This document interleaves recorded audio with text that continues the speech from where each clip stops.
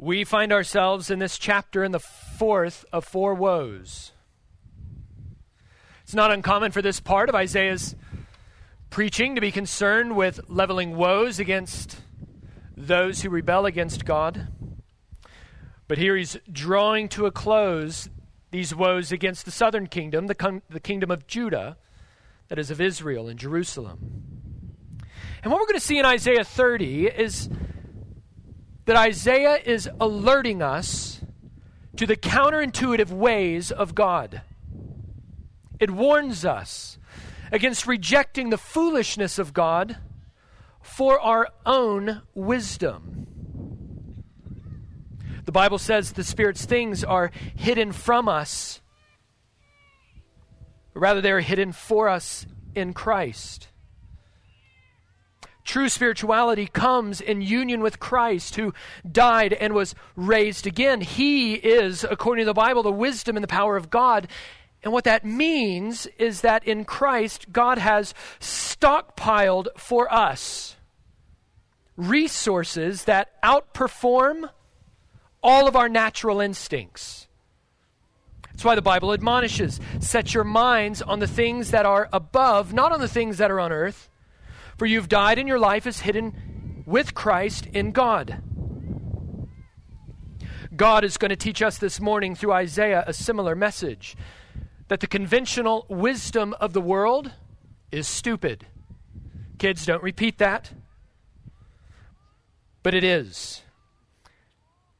True spirituality comes when we stop setting our minds on what appears obvious to us in any given moment.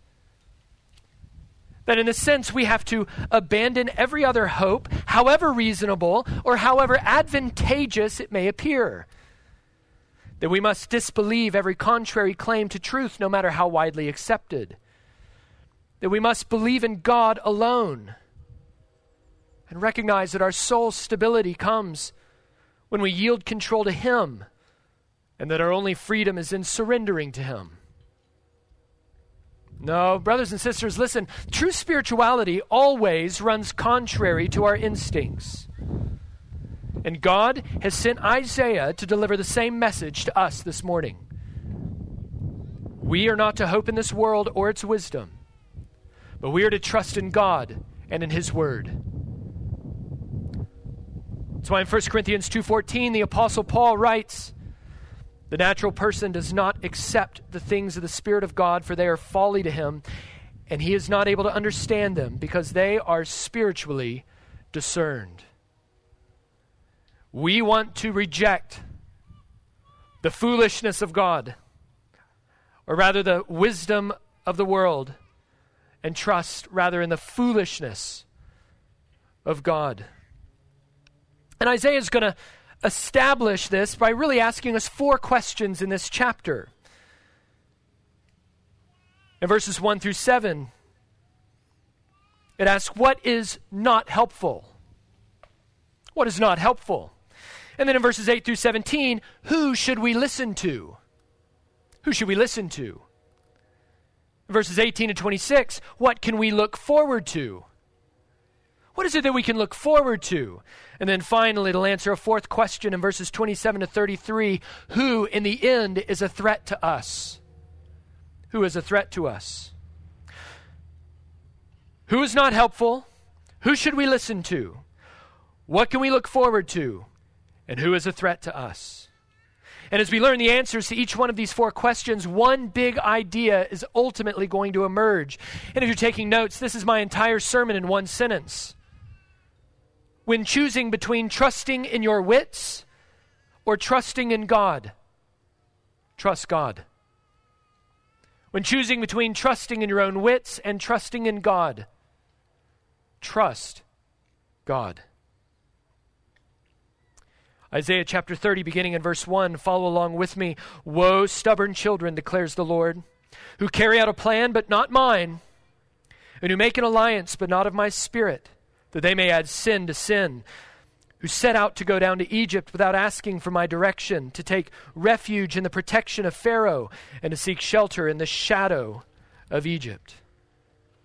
The key phrase here is carry out a plan in verse 1. Do you see it there? God isn't primarily concerned with what we say we believe.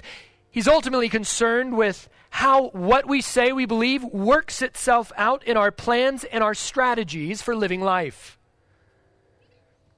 That it's possible to believe all of the right things and yet at the same time negotiate the details of your daily life by another wisdom.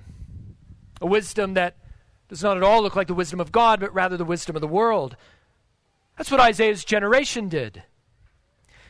They knew all about the Exodus. They had been familiar with God's saving and redeeming power. They had the scriptures. They knew the Bible, so to speak. But in the hard business of daily life, they lived their lives by a different set of rules. Their practical struggle was the mounting pressure of the Assyrian Empire. Judah was tired of being shoved around, and so they were terrified. And yet the Lord God had made a covenant with them for times just like this. That covenant essentially had said to them, let's go through this together. I will be your refuge, and I will be your strength. I will be your ever-present help when things seem to be going sideways, when everything gets turned upside down, and when everything seems to be mounted against you. I will be your fortress, and I will be your shield. You will be my people, and I will be your God. And yet there's something deep inside of us, just like there was something deep inside Israel, that diminishes past facts and magnifies present circumstances. That somehow God's faithfulness in the past, it just doesn't seem to really carry that much weight for too long. And pretty soon we're feeling as unloved and as alone as ever. That is why, brothers and sisters, you and I, we need constant reminding and we need constant renewal. Because there's always some plausible alternative to trusting in God. Something that's going to tempt us from taking our eyes off of God and tempt us away from trusting in his word. You see, the mistake that Judah made was to protect herself from Assyria through an alliance with Egypt. But I want you to think about that for just a moment. God's covenant people, upon whom he had set his affection, whom he had redeemed by his mighty outstretched hand, the ones with whom he had made a covenant. This God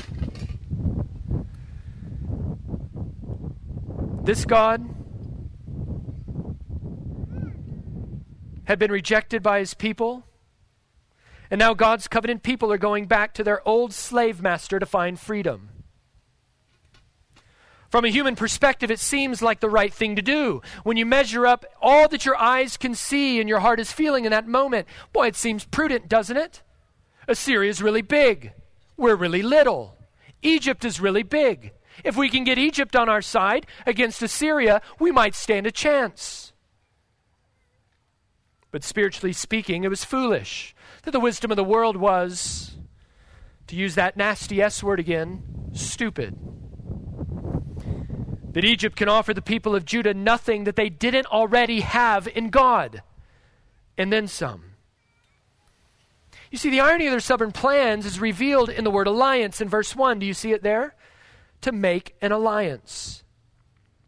But the term can also be translated covering. In fact, Isaiah uses the exact same term all the way back in chapter 28. You may remember when we were there.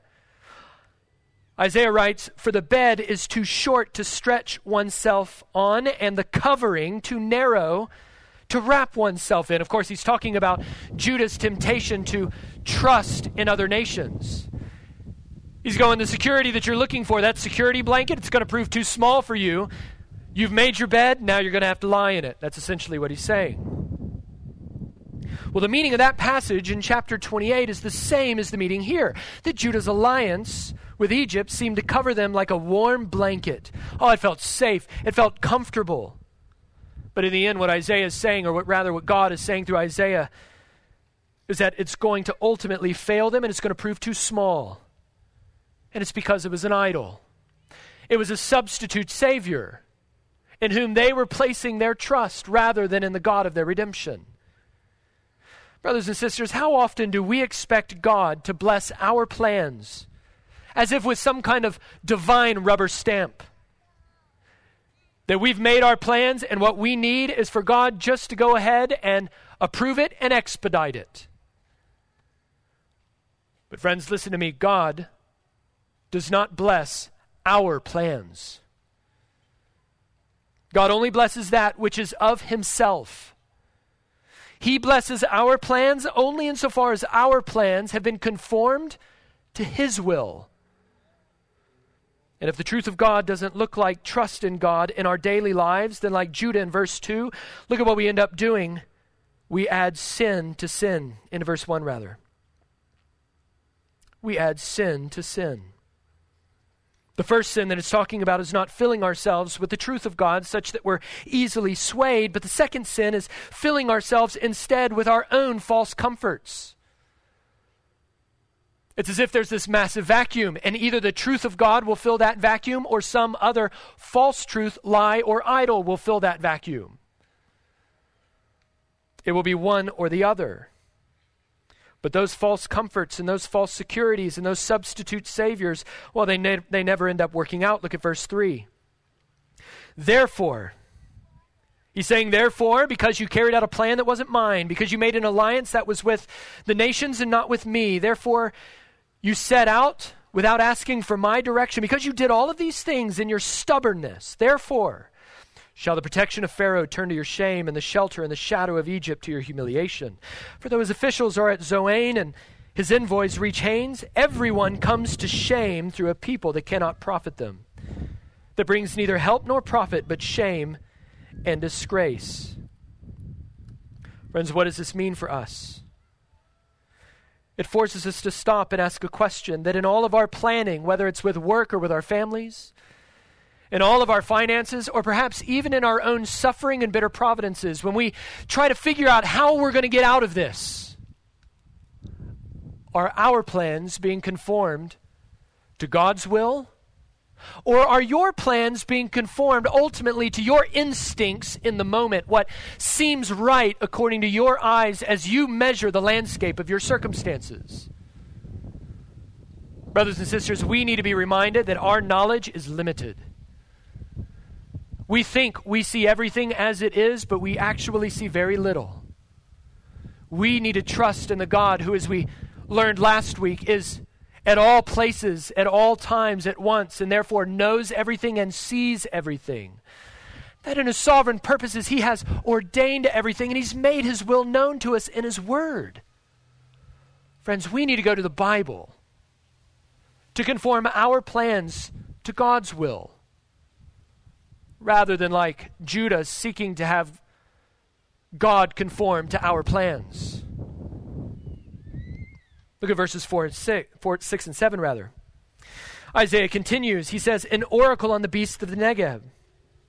To a land of trouble and anguish, from where the lioness and the lion, the adder and the fiery serpent, they carry the riches on the backs of donkeys and their treasures on the humps of camels, to a people that can't profit them. Egypt's help is worthless and empty, therefore I have called her Rahab, who sits still. You may remember in chapters 13 through 23 how Isaiah introduced his oracles against the nations. Remember, he says, such is, for instance, the oracle against Babylon. But here Isaiah speaks an oracle against the animals. What is he doing? This seems so strange. No doubt all the way back in Jerusalem, Judah's leaders are anxiously awaiting word about their ambassador's success. But Isaiah sarcastically retorts, forget about the ambassadors. What about the poor animals? He's just trying to open their eyes to the fleeting foolishness of this mission. But really what's at stake are these poor animals that you've drug along. Forget the ambassadors, forget your plans. Those were doomed to begin with. I just feel bad that you drug the animals in with it. So by sarcasm, this prophetic sarcasm, it tends to show Judah the utter absurdity of their stubbornness. By not trusting in the word of God, they're reverting back to idolatrous patterns of self-rescue. They are, in a sense, reversing their redemption. They're working in redemptive reverse. And what is it that they'll end up gaining? Look again at verse 7. They're going to gain Rahab, who sits still. If you have a New International Version, an NIV translation of the Bible, I think it captures the sense of the phrase more clearly. Rahab, the do-nothing. Rahab is a term used elsewhere in the Old Testament to refer to Egypt. And by using this term, Isaiah is essentially saying, yeah, you'll go to Egypt, you'll get Egypt, but that old slave master is never going to deliver. She's all words. She's just a big do-nothing. That's what you're going to get for trusting in your plans and not in my word. Friends, it's at this point that we need to evaluate the ultimate profitability of our own wisdom. In our workplaces, as we interact with coworkers, in our families, as we seek to be good husbands and wives with our children, as we seek to instruct them and raise them up. In our single lives, as we look at our desire, perhaps, to be married one day, and even the temptations to go contrary to God's word and to compromise with God's standards for what a godly spouse would look like because, this is one who has finally given me attention and it's been so long since I've had it. Friends, in those moments when everything seems so right, when your anger feels so justified, when the love and affection and attention that you're receiving from others seems so worthwhile, when the money that you would gain, and though perhaps not through totally ethical means, seems to serve a better end, that is the provision of your family. In all of these ways, will you draw a line in the sand and trust God's word? Or will you trust your own wisdom? Because friends, listen to me, if you choose to trust your own wisdom, according to verse 7, what you will profit is ultimately worthless and empty. And those substitute saviors, tempting you always in ways that they can help you and save you and secure you and provide comfort to you, they're just do-nothings. They'll never provide. Friends, listen, sin always makes great promises, and it always hides the price tag. It's like that free trial that you sign up for and then forget about, and then you get the bill a month later. The bill for sin always comes. It's never free. It will profit you nothing. So then a second question arrives then. Who then should we listen to?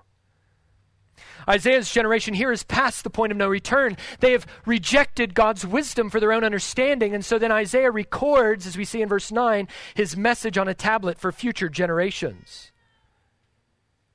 And now go write it for them on a tablet, he says in verse 8 rather, and inscribe it in a book, that it may be there for time to come as a witness forever. For they are a rebellious people, lying children unwilling to hear the instruction of the Lord, who say to the seers, do not see, and to the prophets, don't prophesy to us what is right. Speak to us smooth things, prophesy illusions. Leave the way, turn aside from the path. Let us hear no more about the Holy One of Israel. Flannery O'Connor once wrote, the truth does not change according to our ability to stomach it. Or as one popular political pundit rightly says, facts do not care about your feelings. And yet we still resent and resist, don't we, with this flint-like objectivity to truth. Well, for Isaiah's generation, their treaty with Egypt wasn't ultimately the problem. What was beneath all of that, the ultimate problem for Judah, was an impatience with the word of God. They didn't want to hear it, and they were unteachable. And why was that? It was because when God's word passed through their grid of worldly wisdom, of what seems right to them in any given circumstance, it seemed too impractical and far too demanding. Something that is demanding is worth it if the payoff for us is clear, is it not? And yet all that Judah could see were the demands, and it seems unreasonable.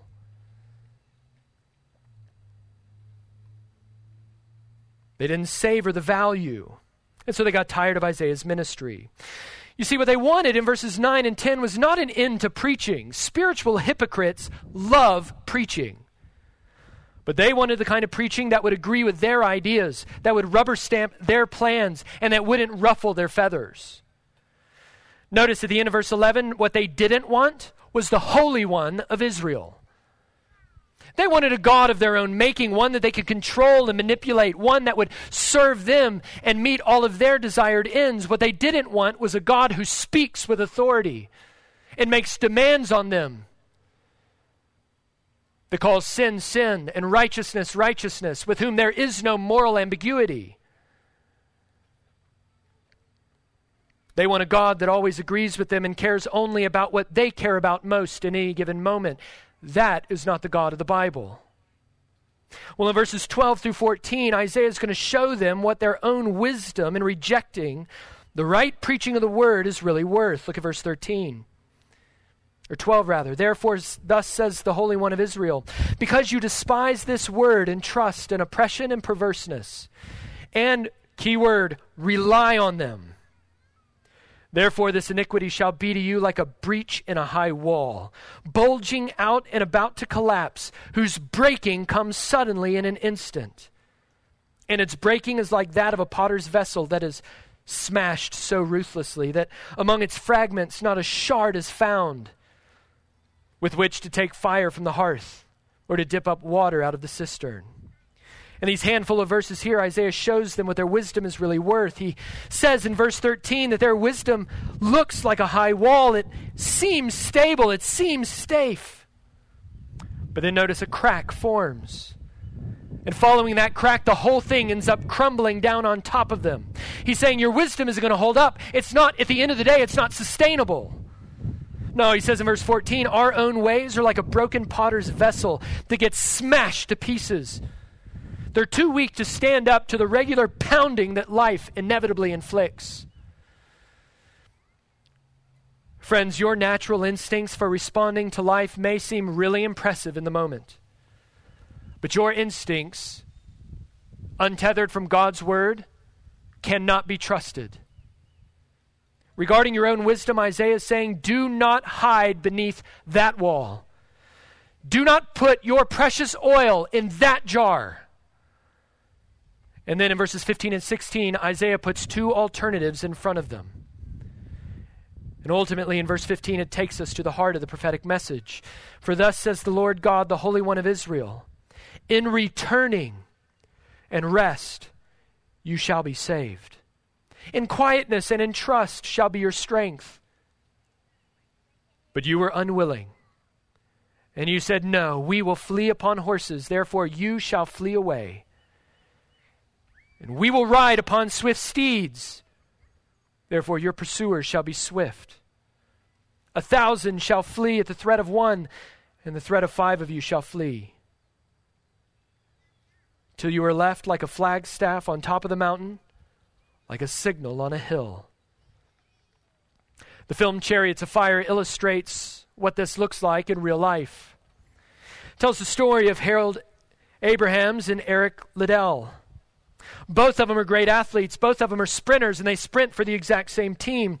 But Abrahams competes out of a deep insecurity and need to prove himself to everybody. It's all about him. Everything is about him.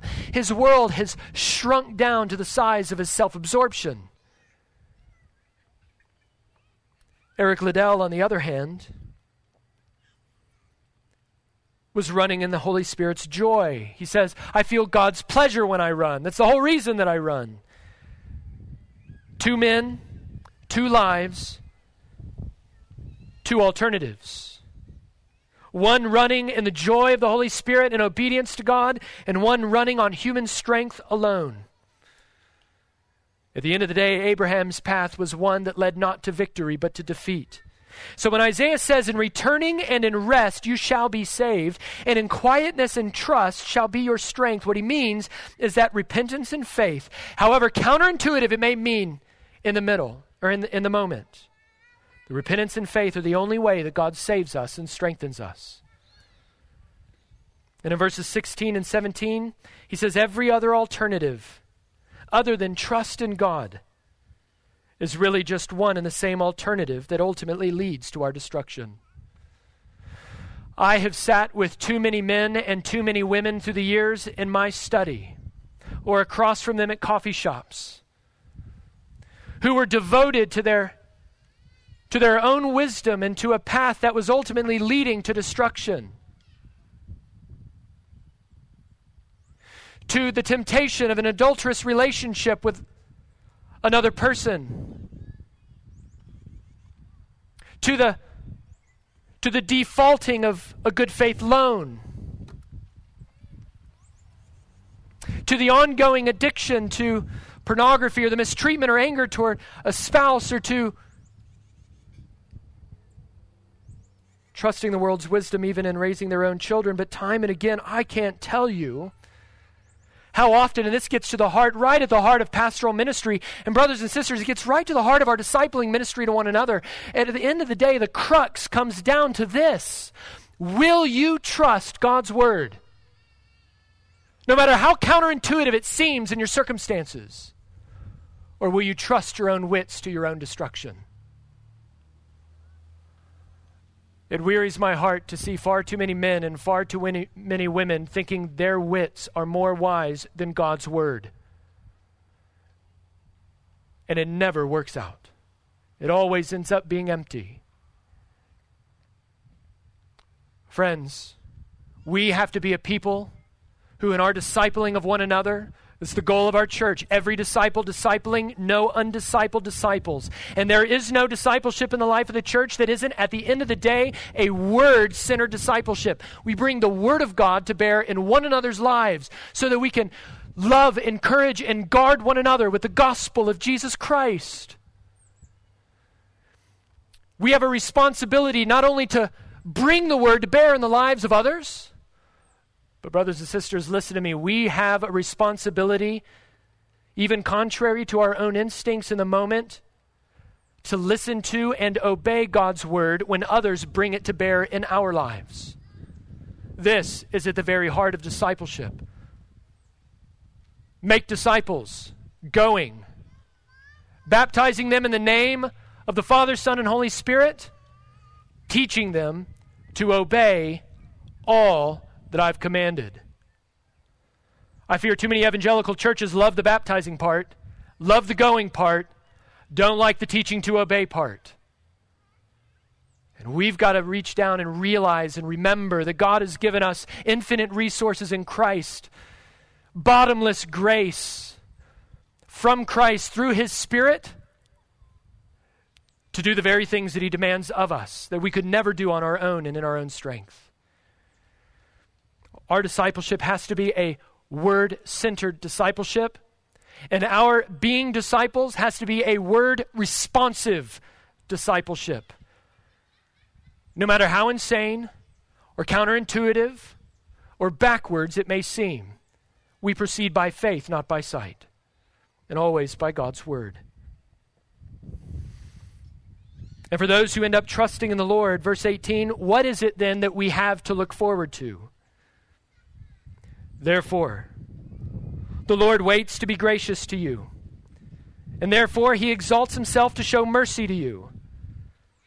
For the Lord is a God of justice. Blessed are all of those who wait for Him. This is the verse on which the entire chapter turns. And I want you to look at the logic of God. He says, you've been unwilling. That's the point. Up to this point, you've been stubborn. Therefore, I wait to be gracious to you. What exactly is God saying here? Wait is the operative word. It appears twice in this passage. You see it quite in this verse. The Lord waits, and we wait. But the verse also shows us that the Lord's waiting and our waiting are not exactly the same. God does not wait like we wait because God is not beholden to time like we are. We are inside of time, but God is outside of time. He created time, therefore He cannot be beholden to it. If He were beholden to time, dependent upon it in some way to fulfill His works, then God would not be God because time would be bigger than God. No, God is outside of time, bigger than time, not dependent upon it, and yet we are. And so God's waiting is not like ours. So when Isaiah says that God waits, he's speaking by way of analogy. We wait for God in faith, confident that His timing is always right, that His methods are always wise, that His motives are always good.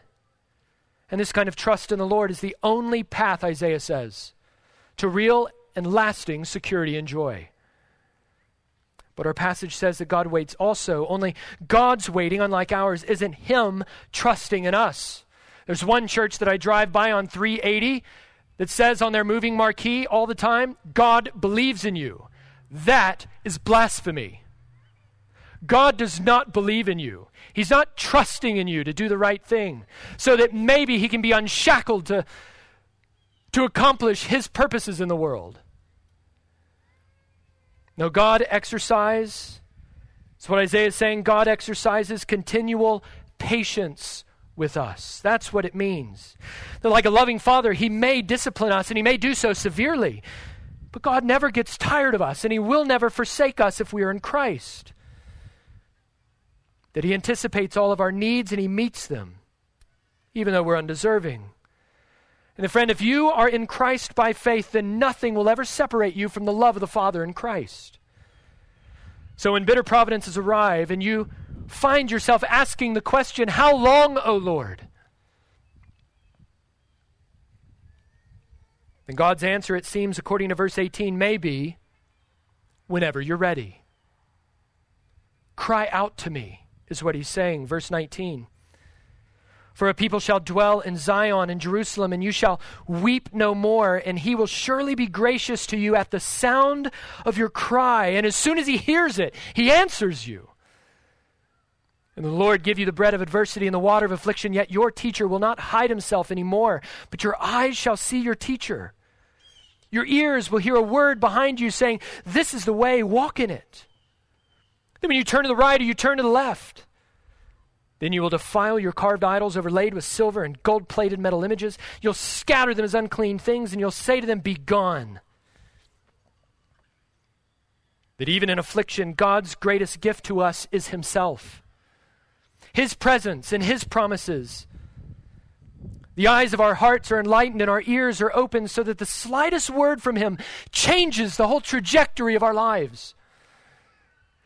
That God breaks through our unyielding and our unbending hearts, and he acts upon us with sovereign grace and with full authority. And when he does, it's in that moment that we see the folly of all of our stupid idols for what they are, and we're going to throw them in the trash. That's what we see in verse 22. You will scatter them as unclean things. You will say to them, be gone. These things are worthless compared to the Holy One of Israel. Christ alone, grace alone, faith alone, Scripture alone. These are the key ingredients to the blessed life. We not only glorify God, but we enjoy God, and our growing enjoyment of him in this life is only a forecast of what's to come. Oh, look at this, verse 23. And he will give rain for the seed which you sow in the ground, and bread, the produce of the ground. It's going to be rich and plenteous, and in that day your livestock will graze in large pastures. And the oxen and the donkeys that work the ground, remember those that got the woe earlier in the passage? They're going to eat seasoned fodder which had been winnowed with shovel and fork. You've abused the creation, but I'm going to restore the creation, he's saying. And on every lofty mountain and every high hill there will be brooks running with water in the day of the great slaughter when the towers fall. Moreover, the light of the moon will be like the light of the sun, and the light of the sun will be sevenfold as the light of the 7 days, in the day when the Lord binds up the brokenness of his people and heals the wounds inflicted by his blow. With our idols finally broken in pieces at our feet, Isaiah sees a future day when God fulfills his covenant of grace. Here the prophet uses the Old Testament language and imagery to describe the renewal of all things. The Apostle Paul paraphrased Isaiah this way, that the creation itself will be set free from its bondage to decay and obtain the freedom of the glory of the children of God.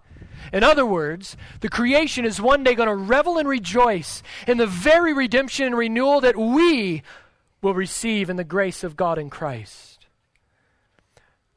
Friends, we are not wise, but we need a teacher.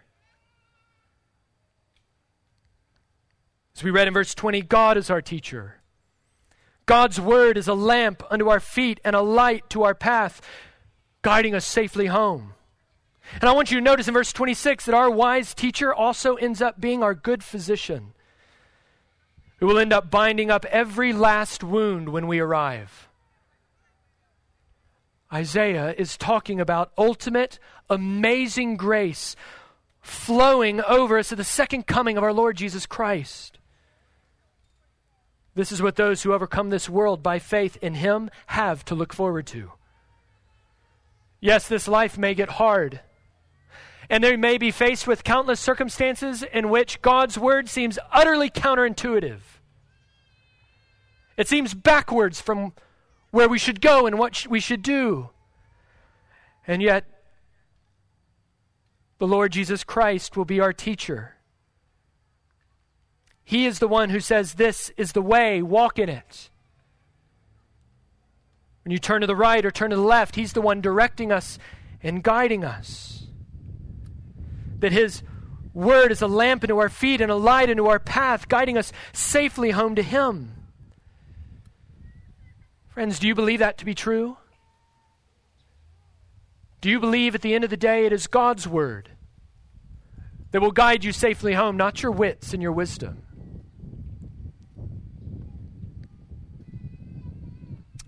One old Puritan put it this way: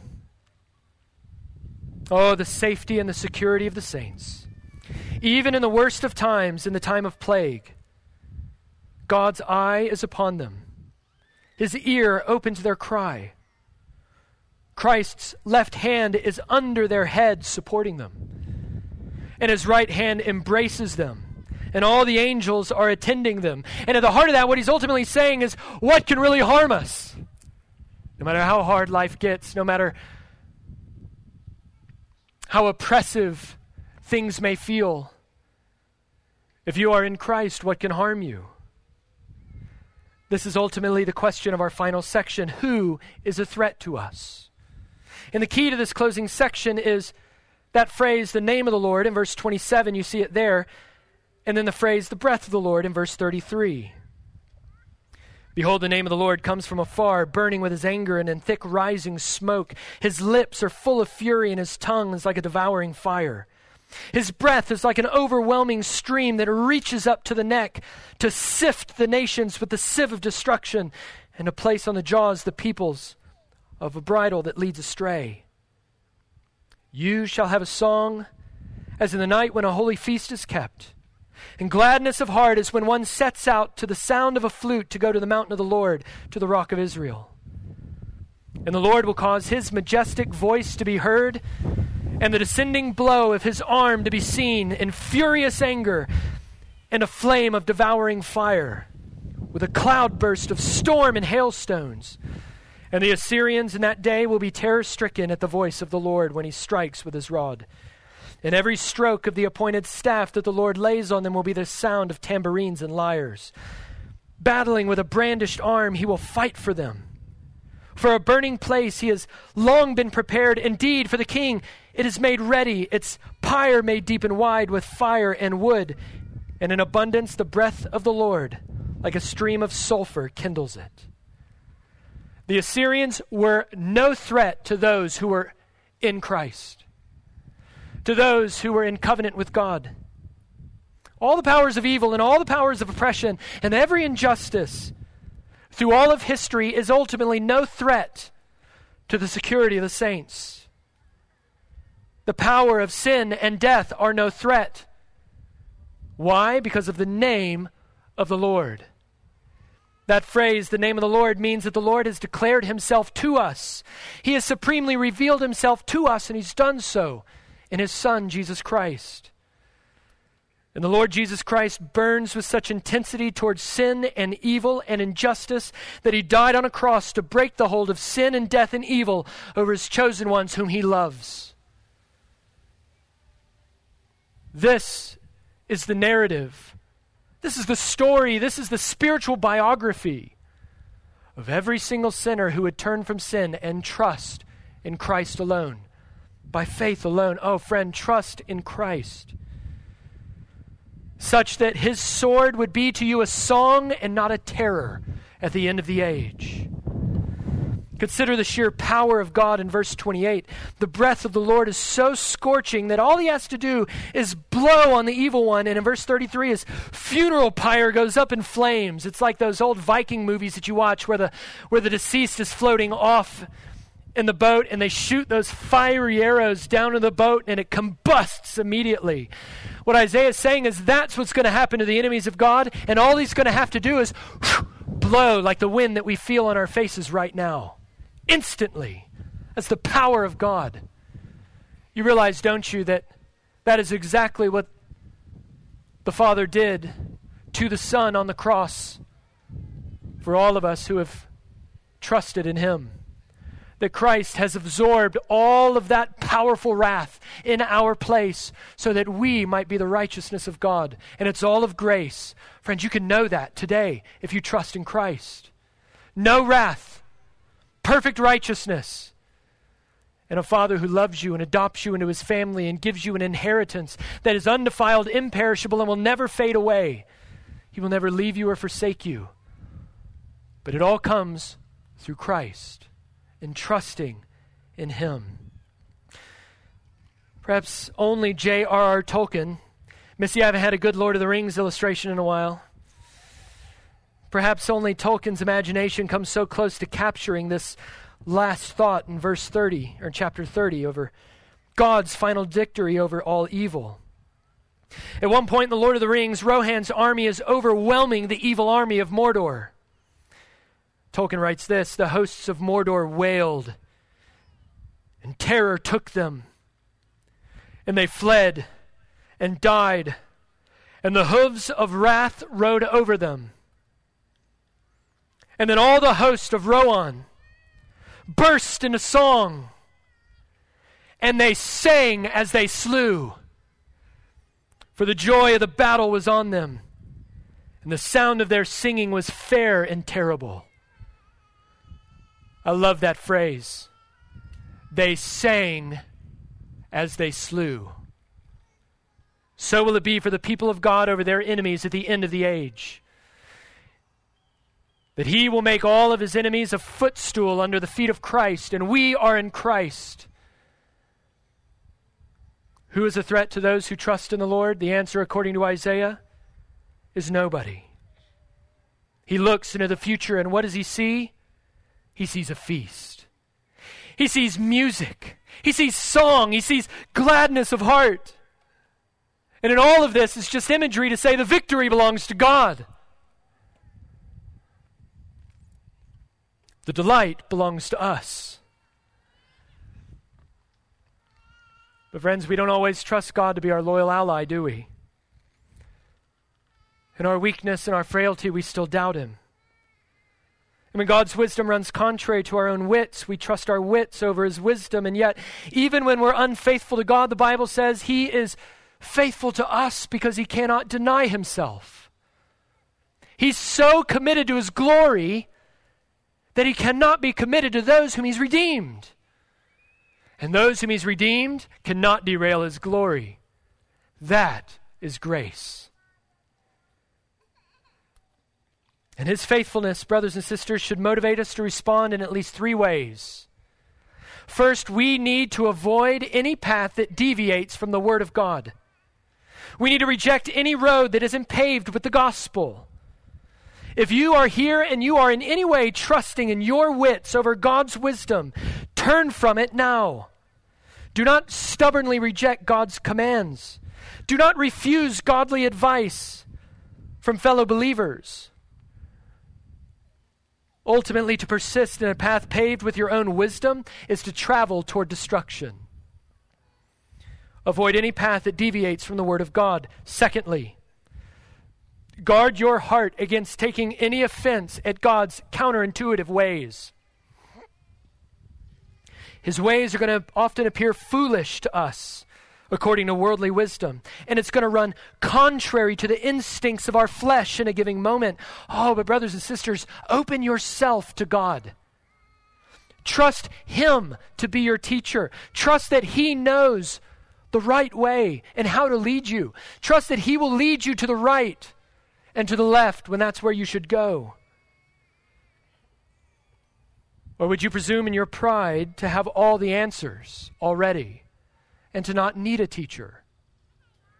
Friends, guard your heart against taking offense at God's counterintuitive ways. Humble yourself before his word. And then finally, As the Holy Spirit reveals all of the false saviors that you have allied with, be honest. Define reality. Stop living in an illusion.